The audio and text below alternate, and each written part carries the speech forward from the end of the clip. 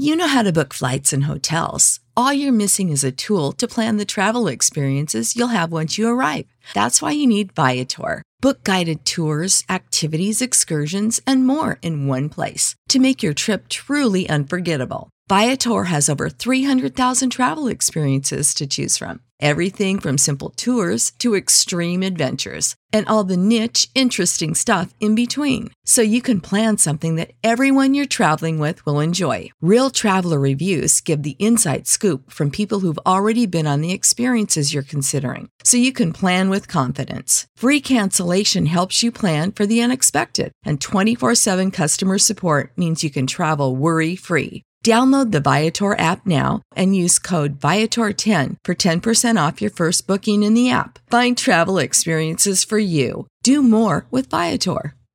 Support for this podcast and the following message come from Corient. Corient provides wealth management services centered around you. They focus on exceeding your expectations and simplifying your life. Corient has been helping high achievers just like you enjoy their lives more fully, preserve their wealth, and provide for the people, causes, and communities they care about. As one of the largest integrated fee-only registered investment advisors in the U.S., Corient has deeply experienced teams in 23 strategic locations. Corient has extensive knowledge spanning the full spectrum of planning, investing, lending, and money management disciplines. Leverage Corient's exclusive network of experts to craft custom solutions designed to help you reach your financial goals, no matter how complex they may be. Real wealth requires real solutions. For more information, connect with a wealth advisor today at Corient.com. That's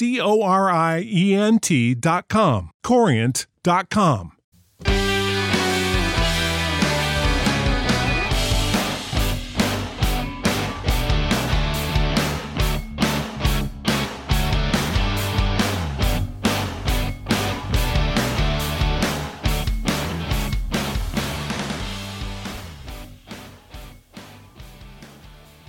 Hey everybody, good morning, good afternoon, and good evening. Welcome to Beekeeping for Newbies.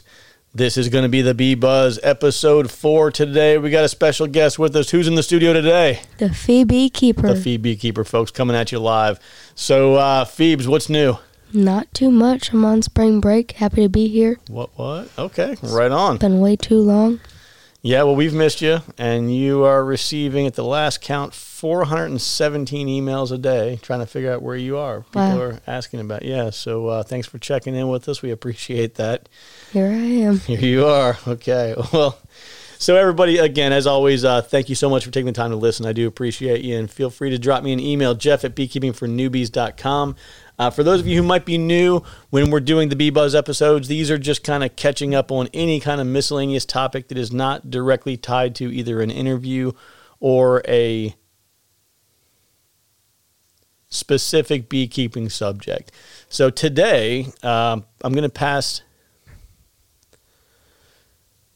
So today, I wanted to have Phoebes on the line here today with us because when we were talking last week, she came across an article that she really wanted to share with everybody. She thought it was kind of fascinating. There are some interesting points to it. I don't want to steal her thunder, so Phoebes, what do you got for us? So the article I found is called A Balm for Specialist Bees. And when I think of balm, I kind of think of like a lip balm, like it's protecting my lips. So if you don't know what a specialist bee is, I wasn't familiar with it when I first read the article.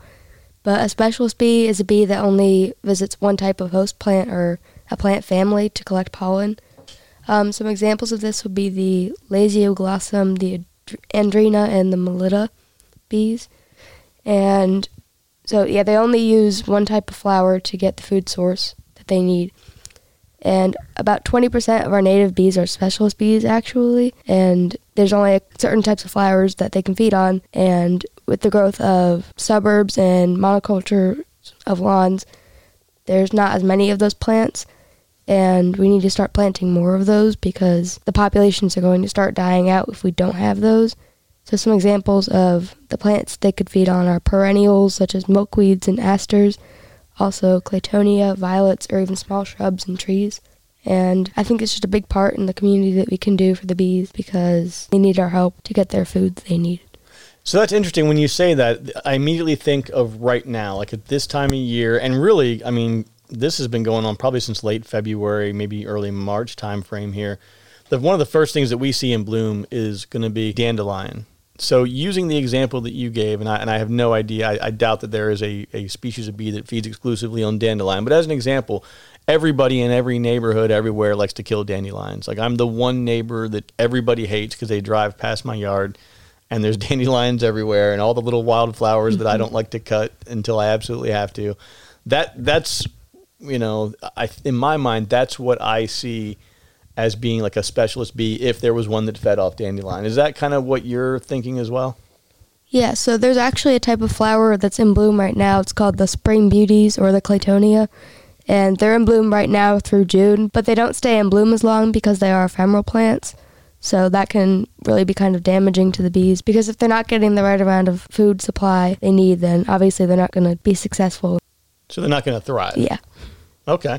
Now, when you say they're in bloom right now, what geographical area is this specific to our region here in the southeast and the mid-Atlantic kind of thing, or where all is that in bloom? So it's mostly a southern thing, and like it kind of goes up into Virginia and Maryland a little bit, but not anywhere beyond that. Okay, so to kind of recap here, you have specialist bees that only feed on, you know, a single or maybe even, or is it possible maybe a couple of different types, or is it really just one type of species of flowering plant or? So it's usually 1 to 3 types. And this is something that is not geographically unique to any area. Is this something that is pretty much, I mean, these specialist bees exist throughout the country, throughout the world? Are there any limitations that you're aware of as far as where we would find these bees? So this actually wasn't in the article. I had to look it up on my own. But the specialist bees are really only in North America. Okay, so with these specialist bees, so we recognize, I think a lot of people who've been beekeeping for a while are studying apiculture and are involved in any capacity. They recognize there are some things going on. We've got some, you know, destruction of habitat, both, you know, well, I mean, I shouldn't even say both. I mean, in all areas, whether it's rural or suburban or whatever. Like I think when we talked the other day, you know, with Brian, he brought up some great points around how even when you're in a rural area, you're not getting that kind of biodiversity, right? You're getting, you know, 1 or 2 things because everybody's planting corn, everybody's planting soybean, and that's, you know, just kind of what you're stuck with. So what's the call to action here? Like, what can we do as just citizens? If you say, look, I have no interest in beekeeping at all, but I'd kind of like to do my part, what can that person do to make a difference? So I kind of touched on this a little bit earlier, but what you can do is you can start planting more of the specialized plants that these bees need. So some examples would be Claytonia and perennials like milkweed and asters, and then also like some small types of shrubs and trees they can also feed on. Okay. So that's kind of what we can do to help them out. Gotcha. Okay, well, that's really cool. Well, I appreciate you taking the time to share that with us. That's all. Of course. Right. Yeah. All right, folks. Well, I am going to jump into a couple other things here on this episode. One thing I wanted to mention kind of early on is I get a pretty steady flow of emails coming in with various questions and things. And one thing I wanted to say is when you send an email, if you don't want me to mention anything about you or where you're from or anything, just make a note inside the email that says, hey, please don't mention me or anything. In general, I might say something like, oh, yeah, I talked to, you know, Bill out in Oklahoma or something like that. I try to keep it as generic as possible. But if anybody's on, you know, witness protection or anything and needs to be, you know, their identity needs to be safeguarded or anything, just let me know. Okay, so I'm going to get into one of the first questions here that's come up recently, and it's a really good question. I don't know that I have had thought about it before, but I like where this person was going. So they asked the question, they said, hey, you know, as far as water for bees, right, because obviously bees have to have a steady supply of water, would it make sense to maybe, like if you've given some supplemental feed, you have maybe a frame feeder or a top feeder inside the colony already, and there's a good nectar flow. You don't need to give them, you know, any more sugar syrup as an example. Would it make sense to go ahead and just start filling those frames with water so that the bees, you know, have a pretty good, you know, steady and available supply of water inside the colony? So I love where that thought process is, right? Trying to figure out creative ways to make sure that the bees have water. If you happen to check out YouTube at all, I posted a video just the other day, and I think I titled it, How to Water Your Honeybees.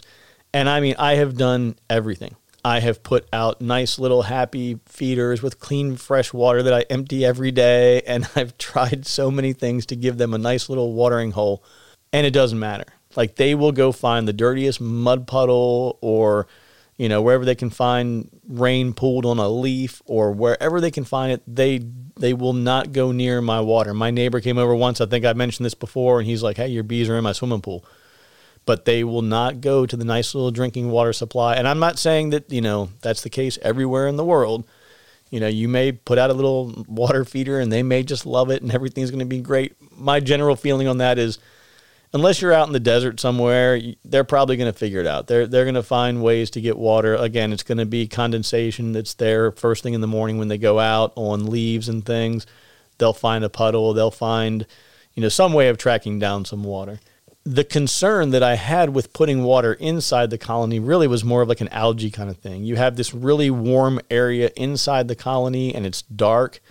And I just thought there's got to be some kind of algae buildup in there. And I just didn't feel like that would be the best idea. So I advised not to go with that route. And unless somebody has knowledge of or experience in doing that and saying, hey, it's really amazing and my bees seem to be thriving with it, I would say that's probably not going to be the best thing to do. Save big on brunch for mom, all in the Kroger app. Get 16-ounce packs of flavorful Angus 90% lean ground sirloin for $4.99 each with a digital coupon. Then buy 2, get 2 free on 12 packs of delicious Coca-Cola, Pepsi, or 7-Up, all with your card.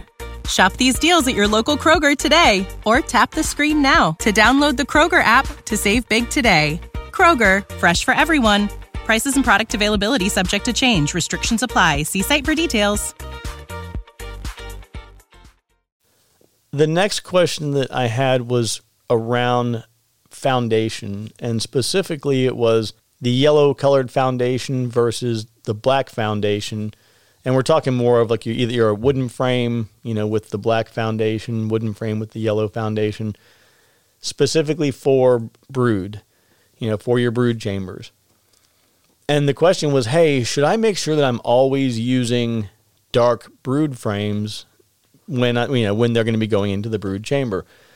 And what I would tell you is the real kind of clear advantage to this is, you know, the egg or a young larva, they're going to be that white kind of, you know, clearish, milky kind of color, creamish color. And that stands out really well against a black background. So it makes it a little bit easier to find those eggs and young larvae against the black background of the foundation. That being said, even if you're using a yellow foundation, and I included this also in the video when I did the splits for the VSH Queens that I added to the apiary last week on April 1st, I showed a yellow frame where you can see on the corner of the frame where the foundation is yellow, but the cells themselves are actually really dark. And it doesn't take very long, within a season or two for it to start to really darken up. And then it gets to a point where you really can't tell the difference anyway. So as you heard me say many times before, use what you have and don't worry too much about it. You may have to tilt, the frame a little bit and get a little more angle to it when you have that nice, fresh, brand new wax.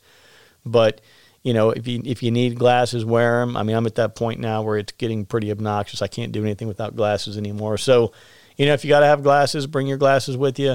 But outside of that, just use what you have. Another question that I had was for somebody who had a mouse that had gotten into a colony, set up shop down there over the winter, and whether it was related or not, that colony ended up failing. But inside that hive, there were several frames of honey that were still available. It was capped honey in the colony. And the question was, hey, I got this dead mouse that's been inside this hive and it kind of tore things up a little bit. What do you think about using that honey? Is that okay? Here's my position on this one. So bees are really good at cleaning up messes. Now, there are things that can be pretty nasty that, you probably don't even want to get near them, especially if it's anything dealing with like foul brood, things like that. You just burn that stuff, get rid of it, whatever. But in this kind of case, I'm not really aware of a lot of illness or disease or things that might be transmitted from a mouse to a bee. So if the mouse hasn't gotten up into the frame and the mouse hasn't done anything with that honey, I would definitely, absolutely, positively not harvest that honey for human consumption at all. But if you were establishing a new colony and you needed to have a frame of honey for them, or you had a colony that was a little bit light at the end of the season and just needed a little bit extra, I don't see any reason why it wouldn't work. But again, if it's face down in a bunch of muck and there's a lot of really, really gross things in there, you kind of use your judgment on that one. But I don't see any reason why it would be an issue. I'm just not aware of any illness that's going to be transferred from mouse to honeybee. Now, on that, there is another video, I think I've mentioned it before, about how to make a really easy mouse guard with a piece of hardware cloth. That video is also on YouTube. It's just, youtube.com/C as in Charlie /Samcell Farms. So you can check that out. I actually, on that subject, I'm actually posting the podcasts on YouTube now as well. And that way, I've only got 6 episodes right now, just kind of as a feeler. But I heard something the other day where some kind of statistic that a lot of people are using YouTube now to listen to podcasts, not just the ones that are videotaped, but the ones that are audio only. So I figured I'd throw some up there, and if it's something people like, then great. If not, man, we can just ignore it and go on to something else. Okay, another thing that had come up is someone had asked a question around requeening and was looking for some suggestions on ways to do it in a safe way. There were some concerns around whether or not there was a queen that was still in the colony, and they didn't want to get in a situation where they added a new queen and then that queen was rejected or killed by the other queen, and they just really were kind of trying to figure out the best path forward on that. My recommendation on that one is probably, and if you haven't seen any of these videos from this gentleman, just do a search for the National Honey Show and look for Michael Palmer. He actually talked about this in the episode that was from last year, and I think it was, a year in the life of French Hill Apiary or something like that. It's about an hour-long video with Michael Palmer from last year.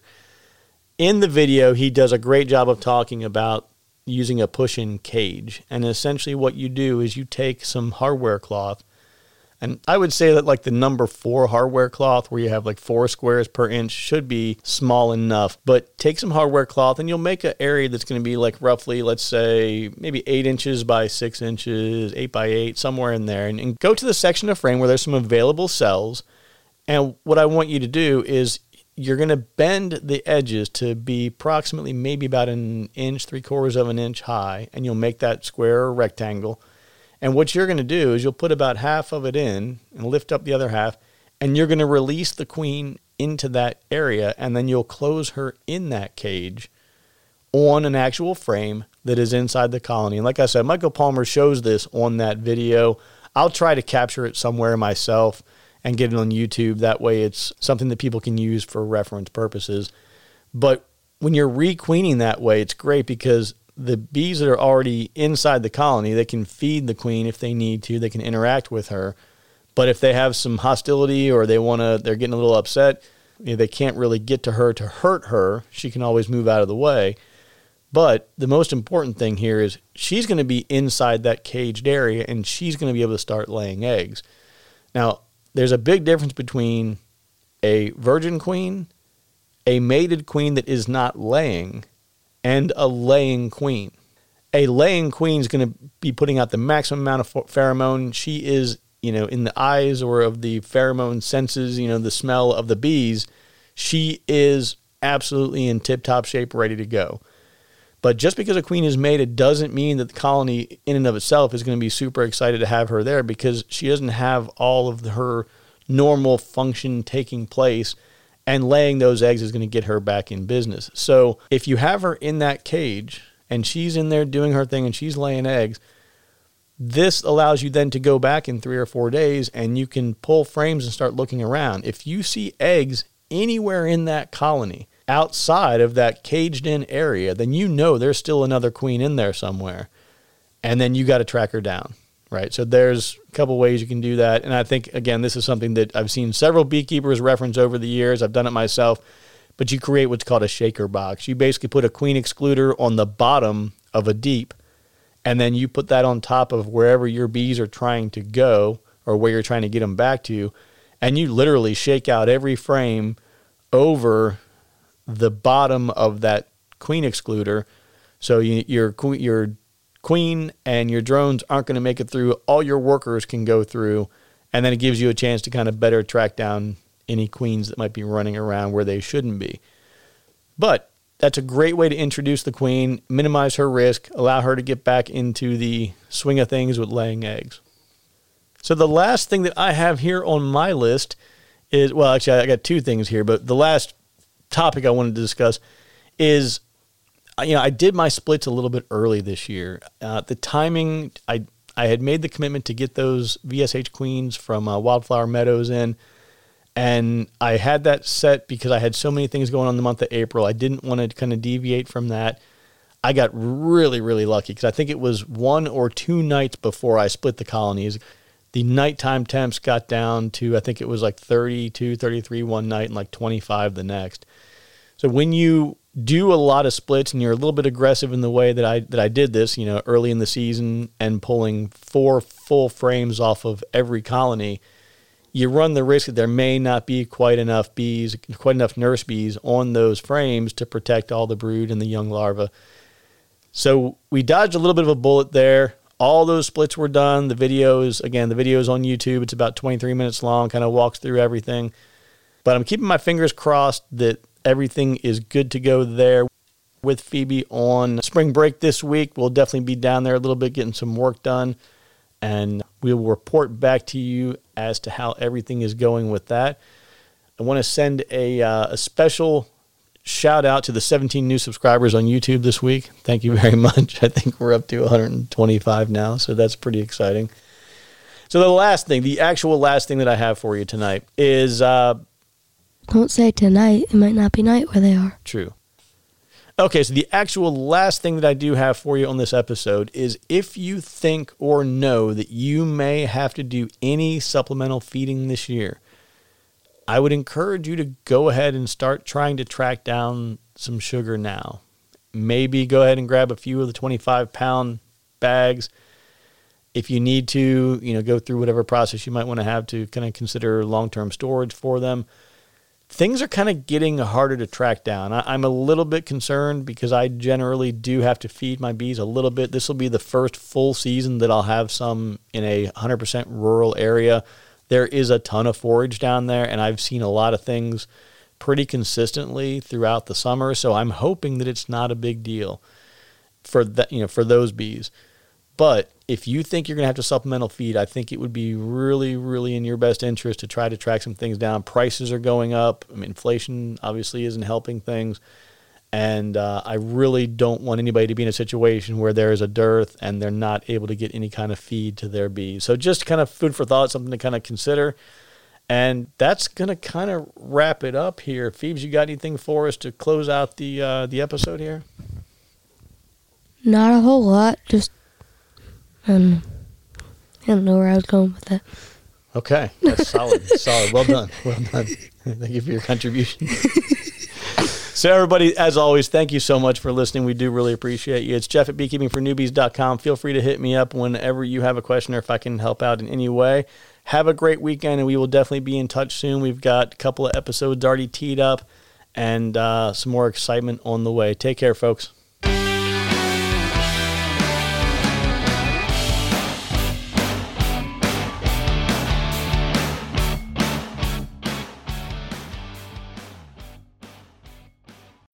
When you need mealtime inspiration, it's worth shopping Kroger, where you'll find over 30,000 mouth-watering choices that excite your inner foodie. And no matter what tasty choice you make, you'll enjoy our everyday low prices, plus extra ways to save, like digital coupons worth over $600 each week. You can also save up to $1 off per gallon at the pump with fuel points. More savings and more inspiring flavors make shopping Kroger worth it every time. Kroger, fresh for everyone. Fuel restrictions apply. Support for this podcast and the following message come from Corient. Corient provides wealth management services centered around you. They focus on exceeding your expectations and simplifying your life. Corient has been helping high achievers just like you enjoy their lives more fully, preserve their wealth, and provide for the people, causes, and communities they care about. As one of the largest integrated fee-only registered investment advisors in the U.S., Corient has deeply experienced teams in 23 strategic locations. Corient has extensive knowledge spanning the full spectrum of planning, planning, investing, lending, and money management disciplines. Leverage Corient's exclusive network of experts to craft custom solutions designed to help you reach your financial goals, no matter how complex they may be. Real wealth requires real solutions. For more information, connect with a wealth advisor today at Corient.com. That's Corient.com. Corient.com.